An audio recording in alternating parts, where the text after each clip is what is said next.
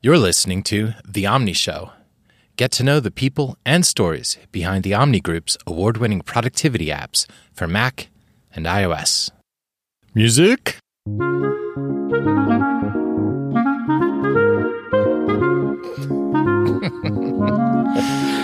I got that from my wife who watches that British baking show. She's like, bake?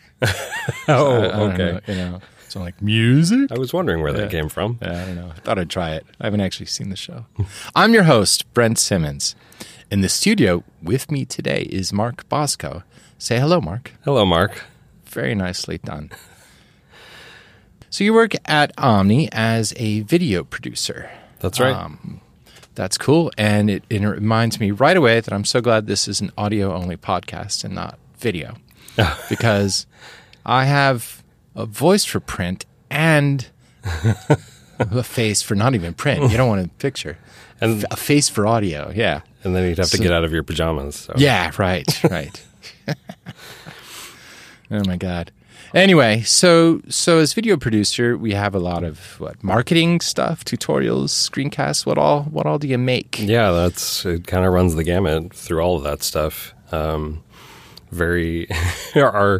Our design team is pretty small to begin with, and the marketing is a pretty small part of that.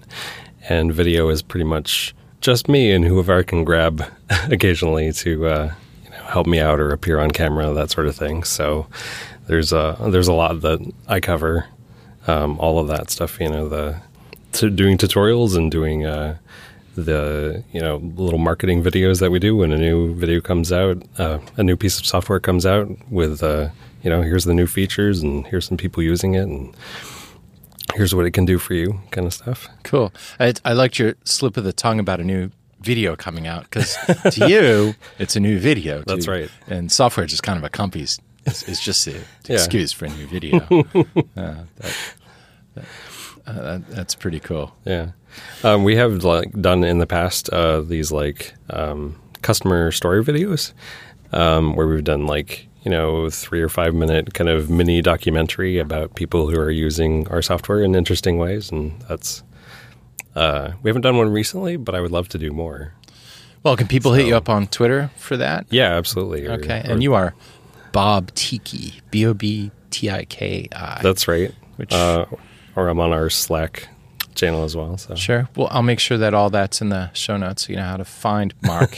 His name's not Bob, it's Mark. Yeah. It's not Mark Tiki, it's Bob Tiki. Why is it Bob Tiki? Because actually it was the computer science class that I took in high school. We were doing BASIC on some old Unix VAX system or something. But anyway, one day the teacher just completely forgot my name and called me Bob. And for some reason it stuck. It doesn't. I still have friends from high school that call me Bob, and now they've introduced me to other people as Bob. So there's this whole split in my friend groups. The whole group of people just calls me Bob, and I don't know why. It just happened. I think I've accidentally done it, and you didn't even notice. No. Yeah. Right. I'll answer to either. Yeah. So we'd like to do more customer stories. That's a cool thing. And in the show notes, I'll link to some of these videos because some of them are just, I love them. They're so fun. I especially enjoy during our weekly company meeting when you have a video to show off. It usually has people rolling in the floor. So, it's really a lot of fun. Yeah, we did a fun set last year that was all videos for OmniPlan, but just kind of the basics of how project planning works. And we did a little animated series with a kind of James Bond villain type trying to take over the world. That's right. Yeah. Maybe not going quite well, but that kind of showed you how to recover from things going wrong in your project and reset your timeline. And that's why all the real Bond villains lost, because they didn't have OmniPlan. That's right. Yeah. Right. Yeah. They would have been able to adapt. Dummies. So tell us about your setup, the software and equipment. I'm sure there are other video nerds out in the listening audience who'd love to know, what do you, a big-time professional video dude, what do you got? What do you run? Well, in my previous work, I was using the older versions of Final Cut for a long time, moved to the newer versions, and it just didn't quite fit with how my workflow worked. I don't think there's anything wrong with the software itself. It was a very different new way of working. So we've mostly switched over to Premiere, and it has good integration with After Effects and, the Audition for doing audio stuff like we're recording it right now. And so mostly the Adobe suite of stuff is what we use day to day. And do you have favorite brands of equipment, like for Microsoft or... I'm sorry, for microphones, not Microsoft. Clearly not Microsoft. I mean, for like just, video recording stuff? Yeah. Like, are there, I know nothing about this world. So I'm like, is there like, this is the great camera or this is the great microphone? Or we wanted to adopt 4K pretty early, even though we're not delivering in 4K. We wanted to this will give us, more future proofness for some of the stuff that we're doing. And, will give us more options in post so you can even if you're delivering in high def and not 4K, you can kind of zoom in and pan around the frame and use different parts of it. So we got one of the Canon C-series cameras that does 4K, and oh, cool! I really like those. We had one of the regular DSLRs before, and those are great for photography. I find them a little clumsy to use for video, just because you have to dig into the menus a lot more instead of having like a physical button on the device that does the thing you need to do right now. Right. Yeah. Like white balancing and stuff. It can be a little more difficult than it needs to be on the DSLRs. So try to get something that's actually more video focused. That makes sense. Yeah. Oh, that's cool. How do you do animation? So I've seen some of these movies have animation, and this just boggles my mind entirely. I'm as close to a pure text guy as any computer nerd. I know text and databases, and that's about it. So how do you draw these images and make... is it like the old days? You go frame by frame, or... Well, no, it's not. We're not doing really hand-drawn animation here. Most of what we're doing is stuff in After Effects where it's, you have an asset or multiple assets that somebody drew, sometimes me, sometimes one of our other designers, and then you can essentially keyframe its position over time. So, you can maybe make it move. And it's smooth somehow. Yeah, it'll take care of it's called tweening. Okay. That's short for in between frames. All the frames that are in between each keyframe. So it's on the upper left corner here and the lower right corner here, and then it figures out, okay, well, it's 20 frames between here and there, and we'll just fill in the intermediate stuff. And you can give it a rate and maybe a curve and just various kind of properties. Yeah, exactly. You can have that kind of ease in, ease out kind of curve. And, parenting stuff to other elements so that they move together, and you make like a little machine, sort of. Yeah, or the little humans that we did. You parent the arm to the body at the shoulder so that it moves in a way that looks something like an actual human. Yeah, I was awfully impressed by them. By the animations. I remember around the time I asked you, how'd you do that? And your answer was, oh, we just animated them. Yeah. Okay. It's a pretty big subject, so it's hard to explain it in 2 minutes, but Yeah. Well, that gives me some idea. It's just work. It's just more software. It's just drawing. Yeah. It's doable. Yeah. Okay. I'll never make a movie, but before you came to Omni, you were into movies, special effects, everything from a very young age. Oh, yeah. You mentioned when we were talking earlier about a particular TV show that got you into special effects. Oh, yeah. And when I was like 5 years old, there was a TV special called SPFX, The Empire Strikes Back, and it was all like hosted by Mark Hamill.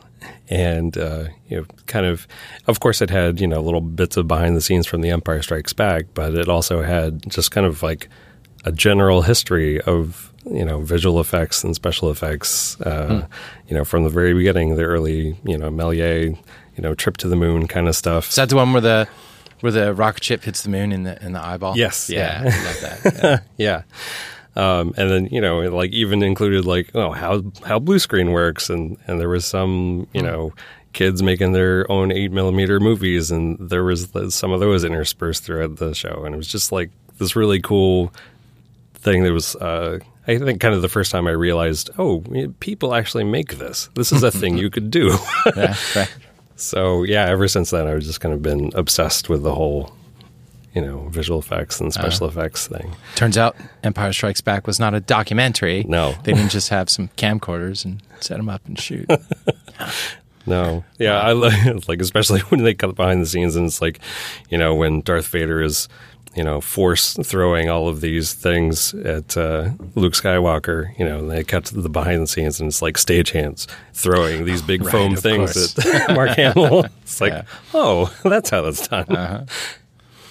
So at some point you grew up enough to go to college and it sounded like that was fairly boring. So let's skip ahead to the NIH. You worked at the National Institute of Health as a video guy for 6 years because vast government bureaucracies need video. Oh, absolutely.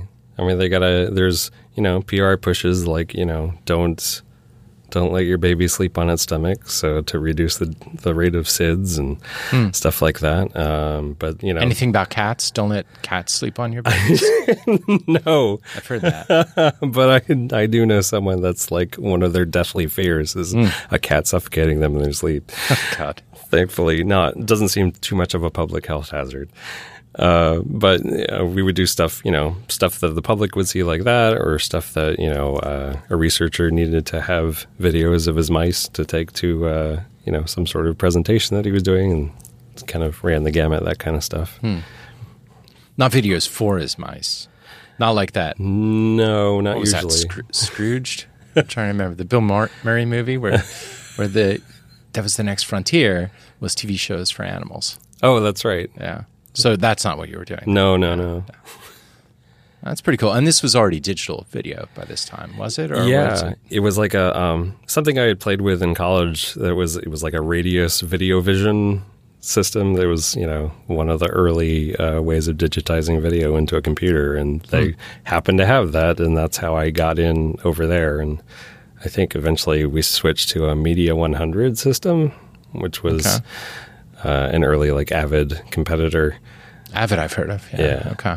But they had, you know, you would get like a Power Mac 9600 and jam 3 or 4 processing cards into it. And so it would have enough power to deal with all this video stuff. Yeah.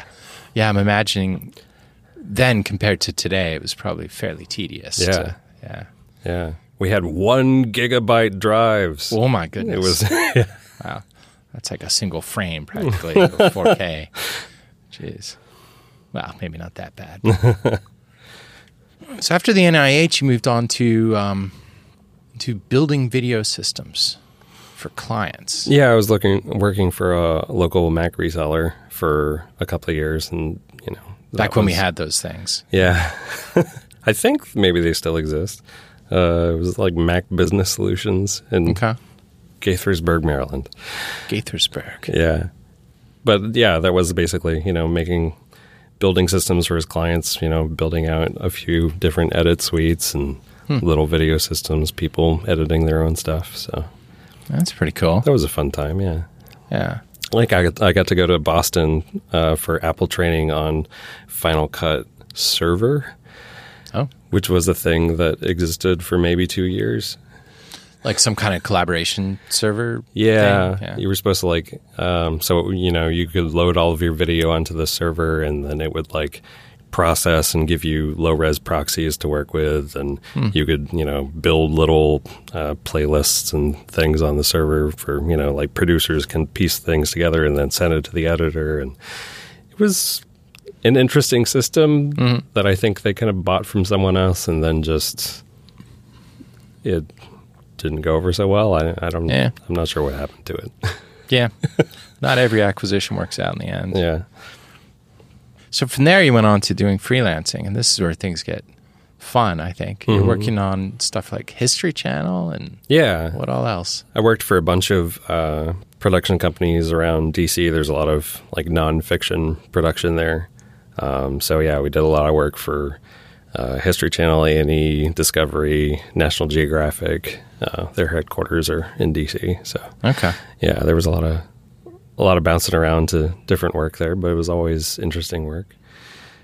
I love that stuff. I love the especially, you know, the well done, actual good historical documentaries and so on. Yeah. But I also have a major soft spot for all of that, like stupid ancient aliens stuff. I just, man. I'm sure I worked on one or two of those kind of things. They're so great. Yeah. The narrator's voice, you know, there's that one voice. It's just like, it's perfect. And then every sentence is, you know, researchers suggest it might have been, and, you know. Yeah. Got a very... sure, yeah. Some really hard couching of... of everything. What might or might not be true. Then there's that one guy with the hair that I absolutely love. I forget his name. The meme guy. Yeah. I'm pretty sure I worked on one show that had him in it. I can't remember which one it was, but interesting dude, yeah. And eventually you were an extra in one of these. Oh, yeah. We were working on Digging for the Truth that ran on the History Channel for 2 or 3 years, I think. I went down to North Carolina to just go for a vacation with the family, but during that time they were also shooting some recreations for the Roanoke colony. What happened to them? Where did they go? Well, researchers suggest it could have been ancient aliens. Yeah. Well, not really ancient, I suppose, but... So I got like one afternoon to go down there and sit in and be part of a recreation where they're, you know, kind of showing the camp where everybody was. And I was like, you know, man stirring pot. Nice. So you're one of the missing colonists. Oh, yeah. Fictionally, at least. Yeah. Oh, that's great. And there's kind of a sad story. We won't tell the man's name. Let's call him Famous Star from the 80s. Yeah. But who you got to work with, which was cool, and he was super nice, but... yeah, well, I can say the name of the actor, but I will redact everything else to protect the innocent. So, yeah, MacGyver, Richard Dean Anderson, he was going to be hosting this show, something about, you know, gadgets, something very apropos to MacGyver kind of stuff. And we shot... I think it was, you know, 3 days or 4 days with him on green screen. We were compositing him into this virtual set, and he was going to host this whole show about, you know, these amazing gadgets through the years. And I think we had gotten like 3/4 of the way done with all of that stuff. You know, spent all this time and money on getting all the stuff composited, and someone at the network, I won't say which network, all right, was like, oh, I think, you know, maybe this character, you know, he's too old, and we want to get our younger viewers into it. So like we ripped him completely out of this show, and he got replaced by, you know, like giant virtual numbers counting down these gadgets instead of... That's so wrong. He didn't even get to narrate it, you know, just audio. When you have Richard Dean Anderson... You just count your lucky stars, I think, and you stick with it. I was very sad. Oh, no kidding. Yeah. Stupid network. I only got to say hi over Skype once, but he was a very nice fellow. Yeah. Yeah, no doubt, I'm sure. Yeah. Yeah. It was very rare for me to interact with anybody like that because, you know, I was always holed away in the edit suite and not out on location with all these fabulous stars. Yes, for we are nerds. We are the people in the back room. That's right. I like to point out that if you watch Star Wars and you're a nerd, what character are you actually in the movie? And the answer to that question is, you're the guy who wrote the targeting computer that Luke switches off. Yep. That's your character. Yep. So after a while, enough of this. You're out one night, NS Coder night, DC. And maybe, you know, you've had enough of freelance life for ancient astronauts. You're talking to your friend Jose, and what happens? Well, yeah, actually, Jose Vasquez and I were, well, I will say he's the founder, but I'm definitely one of the oldest members of NS Coder Night DC. We were good friends, but he pointed out, Omni has this job listing for video producer, and I was like, I don't know if I don't know if I want to live in Seattle. I would have to move. Yeah. And I kind of like being freelance to some degree because, it's nice to work on different projects all the time, but also, it would be nice to be paid on a regular basis. So maybe that would be interesting. Healthcare is kind of nice too. Oh, yeah. Yeah. So is the food. But so I applied and they eventually flew me out here for some interviews, and I, really love the people that I ended up working with. So it turned out to be a great thing. How long have you been here? A little over 4 years now. 4 years. All right. It's been just over 3 for me. So yeah. Okay. That is cool. Yeah. It's just gone by in a blink. Yeah. Yeah. No doubt. So when you're not here in the office doing amazing work for Omni, you are doing a podcast called The Optical. Yeah, it's been on a little of a hiatus for a while, but I will get back to it. It's basically kind of revisiting the history of visual effects and film technology. Originally, how I got into it was I had over the years kind of there's a magazine called CineFX, which is kind of all about that behind the scenes visual effects and Cinema special effects. Yeah, okay. And makeups and weird creature puppets and all that kind of stuff. And I had over the years finally gotten all of the back issues, even trying to look on eBay for some really rare ones that were out of print and so I was like, it would be just a cool personal project to just finally go back and read through all of them, because there's, some articles here and there that I'd skipped because, I haven't seen that movie yet, so I don't want to read the article and spoil it for myself. Right. So I thought I'd do that, and then, why not make this a little bit bigger thing and turn it into a podcast and actually talk to some of the folks at CineFX, and they were pretty supportive of it as well. And they were like, let me give away a subscription to the magazine, in every podcast and that kind of thing. Yeah. So it's cool. It's been really fun. You've had some big names, Douglas Trumbull. Who else? Harrison Ellishaw and Howie Weed, which might not be common household names, but they're, pretty amazing characters in the visual effects realm.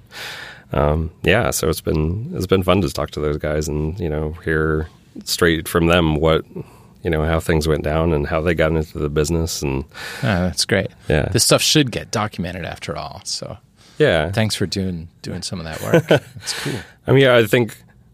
I feel like, I'm in a pretty big pool as far as, people who cover that kind of stuff. So, there's a lot of stuff that's already documented, and, you get the bonus features on DVDs and stuff. Oh, sure. And that covers a lot.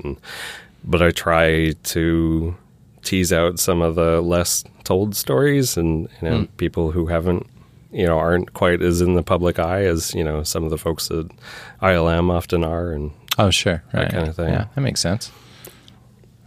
But, it was like, for instance, talking to Douglas Trumbull, he worked on 2001 and Star Trek the Motion Picture and all this crazy stuff. But he also did his own film. I think it's called Mindstorm. I'm having a little brain freeze right now. We'll find it and put it in the show notes, along with a link to The Optical. So, yeah. Listeners, you can go listen to all the back episodes of The Optical. Yeah. You won't be disappointed. Thank you.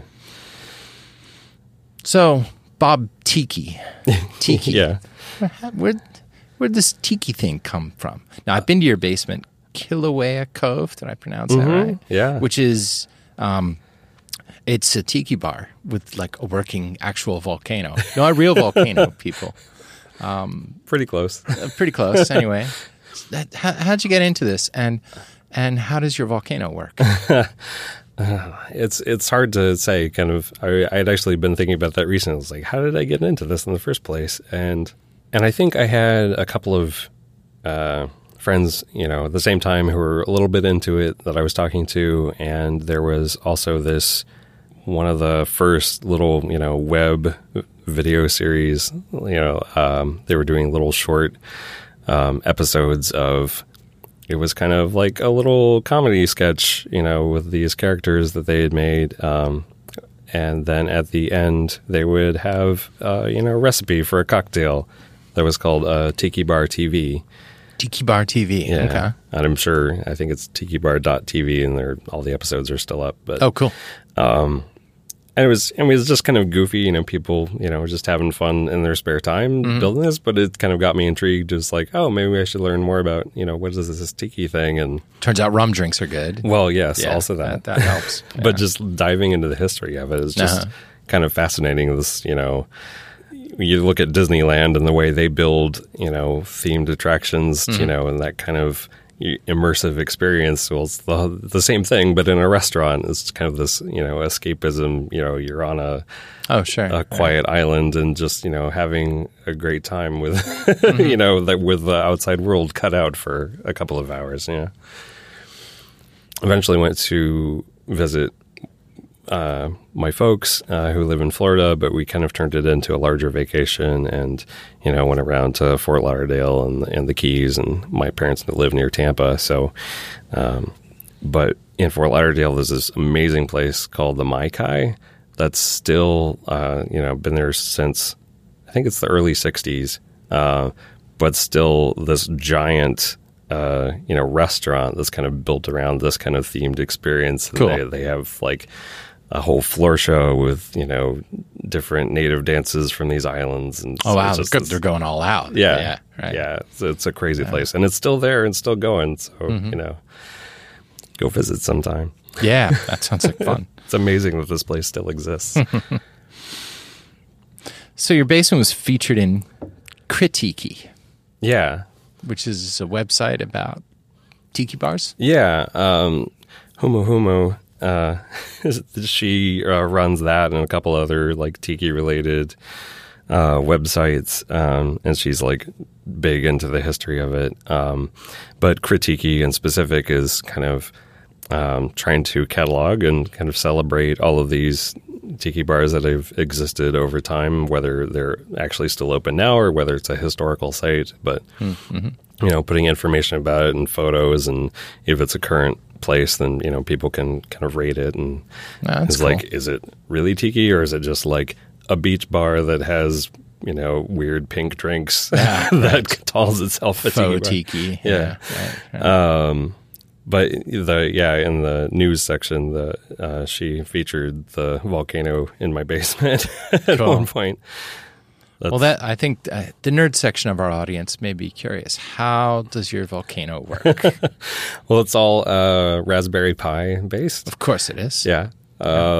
So got that and a bunch of, LEDs from Adafruit that are lighting up the shelves with the tiki mugs, and there's a volcano on the top shelf that we've got a little smoke generator inside it, and and there's a sound that goes along with it and everything. So kind of a whole little mini Disney themed experience. Right. I'm still working on it. There's more things I want to add with. I want to do kind of like they do at Trader Sam's, and I have like a tiny little projector, so you can kind of like front project, lava or something flowing down the face of the mug or awesome things like that. I haven't gotten to that yet. All right, yeah. Maybe next year. Maybe, yeah, for the next party. That's cool. Well, thank you, Mark. I would ask how people can find you on the web, because the script says to ask that right now, but we've already covered that. Yep. You're Bob Tiki on That's right. Twitter. Yep. And I'd also like to thank our intrepid producer, Bob Tiki. Say hello, Bob Tiki. Hello, Bob Tiki. And especially, I want to thank you for listening. Thank you. Music?